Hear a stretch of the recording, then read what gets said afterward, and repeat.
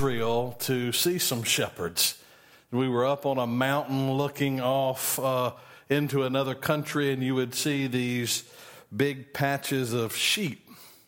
And there would be a shepherd that would either be behind them or in front of them, and he would be leading them, and they'd have those dogs running around trying to keep them in order. And we see on TV that, but thinking of a shepherd and what the shepherd's responsibility is really brings a whole new meaning to seeing these shepherds with the sheep.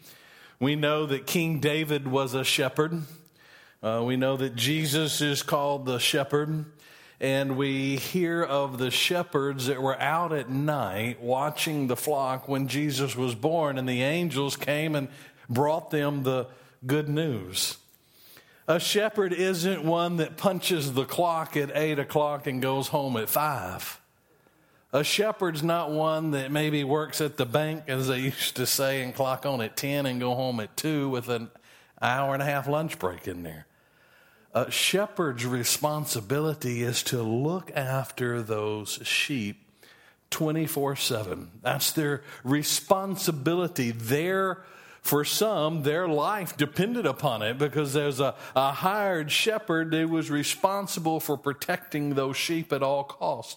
He was to protect them from the wolves or the bears or the lions coming and trying to take the sheep. If you were a family and watching sheep, that was your livelihood. You would sell sheep and make money, or you would bring sheep for wool, or you would slaughter the sheep to put food on your table. So as a shepherd, it's not something that's taken lightly, and there were those that would do that, and that was their responsibility, was to protect and to guard the shepherd or the sheep. And I love God's word as it talks about our shepherd. You know, we have a shepherd, and his is responsible for us. We can turn in the book of Psalm to the 23rd Psalm. Many of you know that. The Lord is my shepherd, I shall not want. No probably greater statement than that right there. The Lord is my shepherd, I shall not want.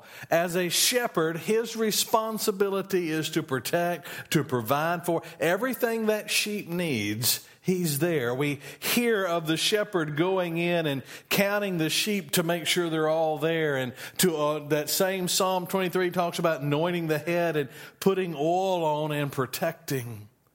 Our shepherd is just like that for us.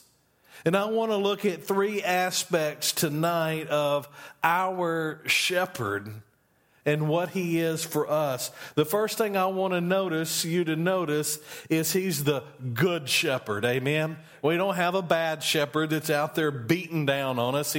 He understands that we're going to go astray. You know, a good shepherd understands when he's walking his flock from place to place that they're stupid animals. And they like to wander off. You know, sometimes we like to wander off, but the good shepherd brings the sheep back and keeps them together. That's what God does for us. He's a good shepherd. If you have your Bibles tonight, open them to the Gospel according to John, chapter 10. And once you've turned there, if you will say amen so that I know everyone is there. John chapter 10, then move your fingers down to verse 10. And listen to the words of Jesus. He says, the thief comes only to steal and kill and destroy. I come that they may have life and have it abundantly. I am the good shepherd. The good shepherd lays down his life for the sheep. He who is a hired hand and not a shepherd, who is not the owner of the sheep, sees the wolf coming and leaves the sheep and flees, and the wolf snatches them and scatters them. He flees because he is a hired hand, and he is not concerned about the sheep. I am the good shepherd, and I know my own, and my own know me. Even as the Father knows me, I know the Father, and I lay down my life for the sheep. I have other sheep which are not of this fold. I must bring them also, and they will hear my voice, and they will become one flock with one shepherd. For this reason the Father loves me, because I lay down my life so that I may take it again.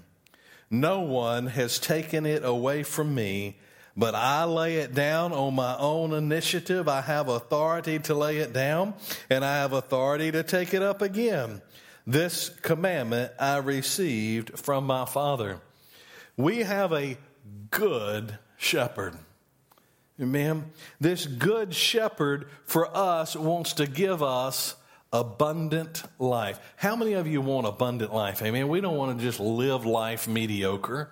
We don't just want to be here. We want to live abundantly, and that's what our good shepherd wants for us. Look there in your Bibles at verse 10.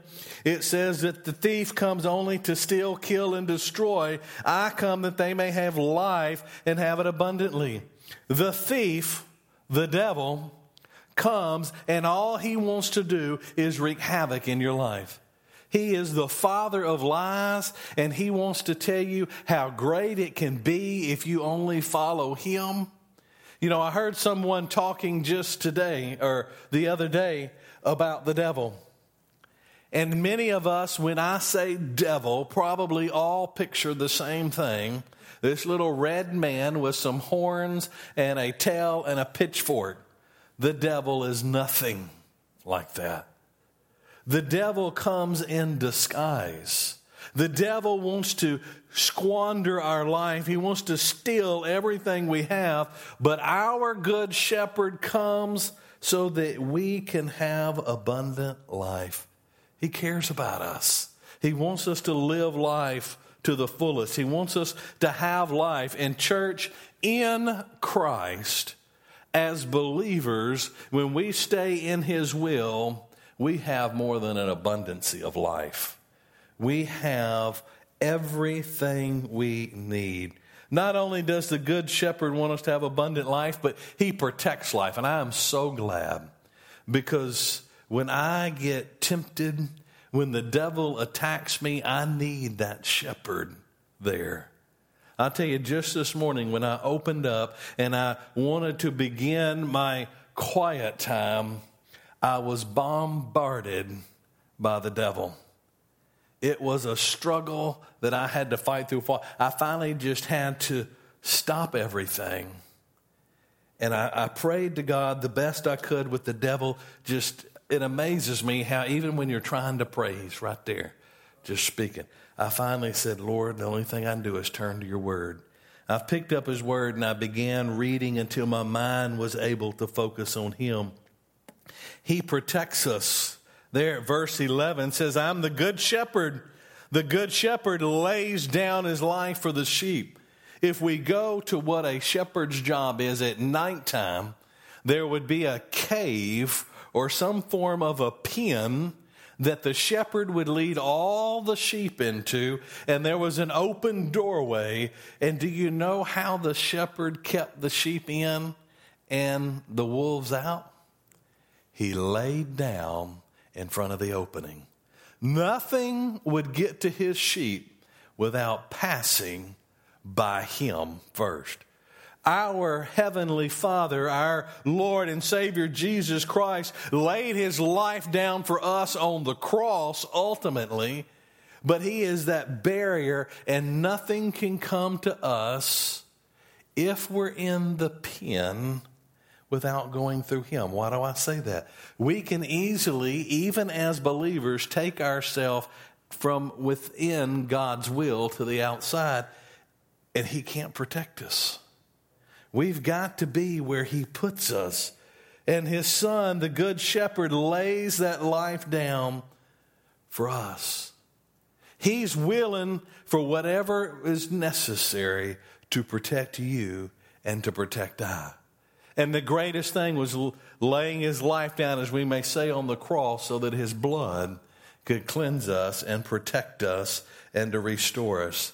But the another part about the Good Shepherd isn't just the abundant life or that he protects us, but he knows us. Amen. Our Good Shepherd knows each and every one of us individually. He knows how many hairs are on our head. He knows who we are. Look at verse 14. It says, I am the Good Shepherd, and I know my own, and my own know me.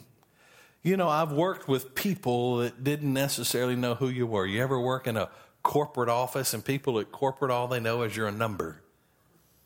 And I've worked with people who would become involved and active and know you personally.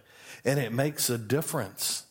For a good shepherd to want to give you abundant life and protect you, he's got to know you. He cares about you. And it says that we know him too. He's not off some far distant land. Amen.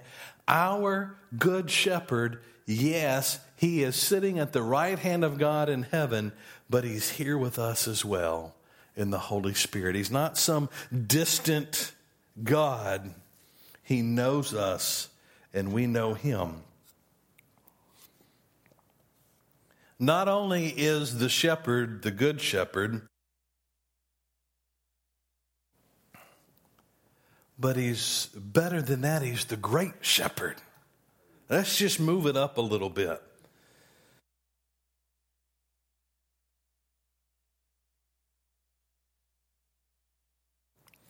He's the great shepherd. Let's look at Hebrews 13, beginning in verse 20.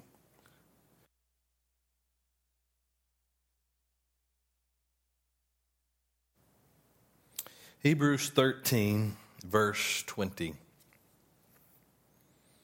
Now the God of peace, who brought up from the dead the great shepherd of the sheep through the blood of the eternal covenant, even Jesus our Lord, equip you in every good thing to do his will, working in us that which is pleasing to his sight, through Jesus Christ, to whom be the glory forever and ever. Amen. The great shepherd, what makes him so great? Why, he did die on the cross. He is a living shepherd. Jesus Christ is alive and active today. I know you've heard me say this. Any other religion, any other person who has ever claimed to be anything in the past has died and gone into a grave somewhere, and they are still there today. But the great shepherd defeated death and rose, and he is alive today. And what makes him so great as a living shepherd is he can still be there for us. He is still working in our lives today. Verse 20 said, now the God of peace, who brought up from the dead the great shepherd of the sheep through the blood of the eternal covenant, even Jesus our Lord. He defeated death. That makes him great, because when we're in him, we've been able to defeat death because of what he's done for us. He has also provided the blood covenant. There, still in verse 20, says, now the God of peace, who brought up from the dead the great shepherd of the sheep through the blood of the eternal covenant, even Jesus our Lord. We've heard of making covenants. We sign marriage covenants today. We sign contracts today, but so often people will sign a contract, and then when they change their mind, they want to go to court and reverse the contract. You go and you buy a car, you sign saying that you're going to provide the funds, they're going to provide you the car, and then some people just decide they don't want to pay for it anymore. The great shepherd's not like that. He said, I love you. I want to be your shepherd, and I'm going to provide restoration between your sinful, wretched nature and make you holy and righteous before a pure and holy God. And I'm going to do it with my blood. I'm going to give my life for you. And there was a blood covenant of the eternal covenant that when we become born again believers, we are secure in Christ and we have promise of all eternity with the Lord Jesus Christ. He's not just a good shepherd, he's a great shepherd, willing to shed his blood to make the covenant permanent. You know, they had the Old Testament covenant, the old laws. We talked about this Sunday where you have to sacrifice an animal and up on the altar and you would shed some blood, and they would do this every time they sinned. And then they would come together once a year for the big Day of Atonement where they would sacrifice for the sins that were not necessarily known. And the blood was shed, but the great shepherd was the perfect one, and he only had to shed his blood once and for all. The great shepherd doesn't just save us to be knots on the log. He has a plan for us. He wants to use us. Can you imagine the good shepherd wanting to use you in his ministry? Well, you know, when the good shepherd called me, I was a little rusty. Maybe we'd say a little dirty. I wasn't ready for what he wanted for me. But because he's a good shepherd, he equips us. Look there at verse 21. It said, equip you in every good thing to do his will, working in us that which is pleasing in his sight through Jesus Christ, to whom be the glory forever and ever. Amen. He has a plan. And he's going to take us rough pieces of coal, and he's going to begin to equip us and knock off the rough edges. When we allow him to work in our life, he equips us to do every good thing. Remember, the devil comes to steal, kill, and destroy. The good shepherd come to give you abundant life. Well, part of that is being used by him in what is pleasing in his sight. It's what we've got to understand. What God equips me for and what God equips you for might be different things. What God equips us for isn't necessarily what we want to be equipped for. We're equipped for what he wants us to do. And he's going to use us, but he's going to equip us to do what he wants to do so that glory can be brought to him. Now, here we go. I told you earlier, if you're within the pen, the shepherd can lay his life down and protect you. He wants to equip us, but if we refuse to allow him to equip us, and we refuse to allow him to use us, then we're refusing him the glory. It's not our glory. You know, some people say, well, look at how God equipped him. Man, isn't he a great man? Look at the mighty things he's doing. Well, you know, God called me to do this, and it's just, there's nothing there. Baloney. What God is equipping you to do is to bring glory to him and not glory to you. Why does he have to equip us? Because God is going to call us to do something greater than we can do in our own flesh. You remember when they went down and the big army was going to fight, and God said, any of you scared, go home, and a bunch of them left. And then God said, you still got too many? Go down to the water. And God got them down to just a few number. And those few won the battle against the many. Why? God used them. God equipped them. God did it in a way that God gets the glory. But not only do we have the good shepherd, and not only do we have the great shepherd, but how about the chief shepherd? Amen? The chief shepherd. Let's turn over to 1 Peter, just a few pages to your right. 1 Peter chapter 5. Say amen when you're there.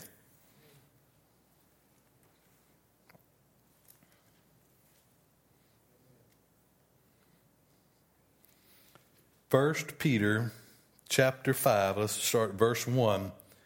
Therefore I exhort the elders among you as your fellow elder and witness of the sufferings of Christ, and a partaker also of the glory that is to be revealed. Shepherd the flock of God among you, exercising oversight not under compulsion, but voluntarily, according to the will of God, and not for sordid gain, but with eagerness, nor yet as lording it over those allotted to your charge, but proving to be examples to the flock. The chief shepherd, he gives us earthly shepherds. All of us in this room have the understanding of exactly who Jesus Christ is. He's the Lord and Savior of our life.